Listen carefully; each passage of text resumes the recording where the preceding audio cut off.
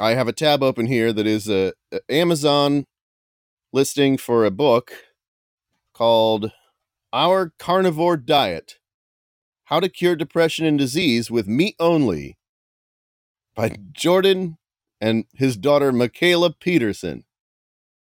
I'm listening. I'm open to this. That's it's an interesting concept. Now, meat only. Now, are they saying that that's all that you would eat, or will meat replace all the other things? Like, will I have to wear meat clothing? Will I bathe myself in au jus? Well, it does say diet. Can I still bathe in au jus? You could, yeah. I mean, this Can could I be... still wear a T-bone steak as a hat? It could be a diet in the sense of, like, you know, in medieval times. Like the diet of worms. Mm-hmm. You hear that as a kid, and you're like, oh my God, what? I know that I learned what that was at some point in time, but it's such a evocative name that isn't evocative of what it actually is. You're just picturing like the Pope just eating worms. Yeah. Oh man. Just like, that's so crazy. And he's not using utensils. He just got fistful of worms that he's tearing into. Eating a big handful of worms like an apple. Maybe there's a little apple in his ball of worms. He's like, there's apple in these worms. There's just like a little tiny piece of apple and a writhing handful of worms. And he's spitting worm bits out like, oh, disgusting, gross. The whole worms is ruined now. Can't just cut around the apple. They've been wiggling on it. Yeah, that apple shits in my bowl of worms. It's fucking gross. A diet in the medieval sense was a special assembly where they declared Martin Luther to be a heretic.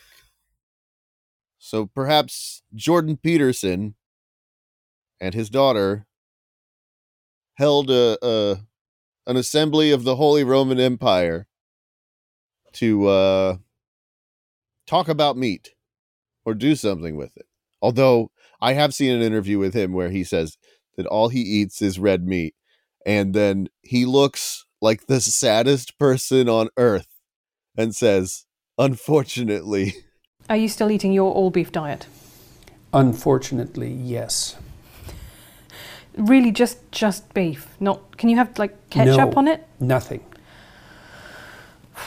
Right. Yes, I wouldn't. It isn't something I would lightly recommend.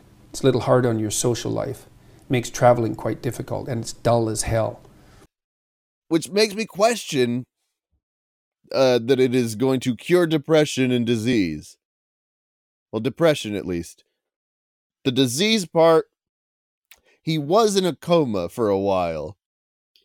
I don't know, like, I'm going to keep my mind open about comas. I'm not entirely sure that it's not just like some people need to hibernate, like a bear. He's like Godzilla. Yeah.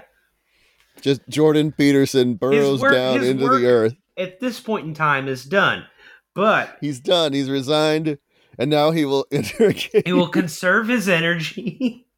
He sleeps for 100 years. So that he will fight again. Until we call him forth again. By letting the M&Ms choose their pronouns. Actually, the M&Ms canonically have no pronouns, and they should not have pronouns to focus more on personality. They're struggling to find meaning. They say all that anyone cares about is the fact that I have a pretzel inside me, and it makes me so anxious. Well, here's my rule for life. Tie your shoes, Orange M&M. You look sloppy. I think it might be in character more. I don't think people are going to be like, oh, good, he's tying his shoes now. That's good, because he's a very fastidious M&M, and of course he would tie his shoes. Like, if he's real nervous, I think they should give him those Velcro strap shoes, and he should always be fidgeting with them. Yeah. He's got the Velcro shoes and a helmet. I mean, I think they should all have helmets because Honestly, that is a shocking. thin candy shell. And maybe it remains to be seen. Who knows how this new branding of the M&Ms is going to play out? But it is shocking that in the press release, there is no mention or depiction of one of the M&Ms being in a wheelchair. Oh no! I mean, that was a staple at one time. You had a bunch of mascots. One of them has to be spinning a basketball on his finger, and another one has to be in a wheelchair. One of them should probably have a cool pair of sunglasses on. This one's got attitude. Wears his baseball cap backwards.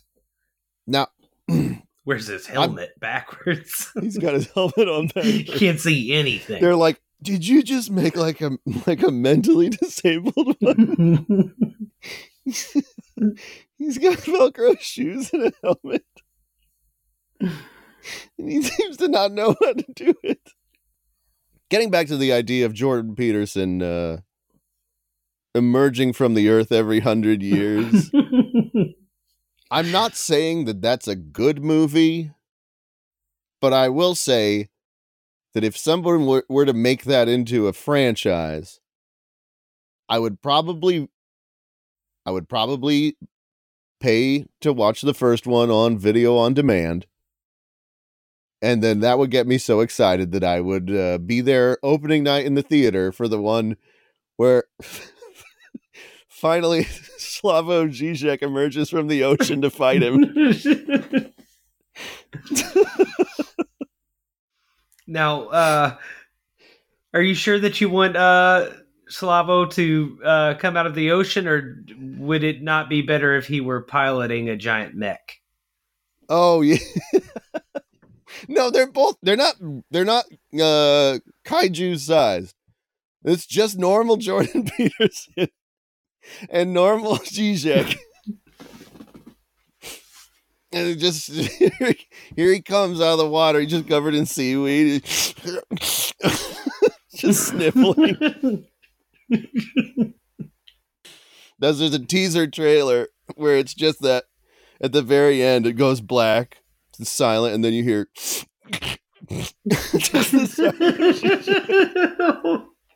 oh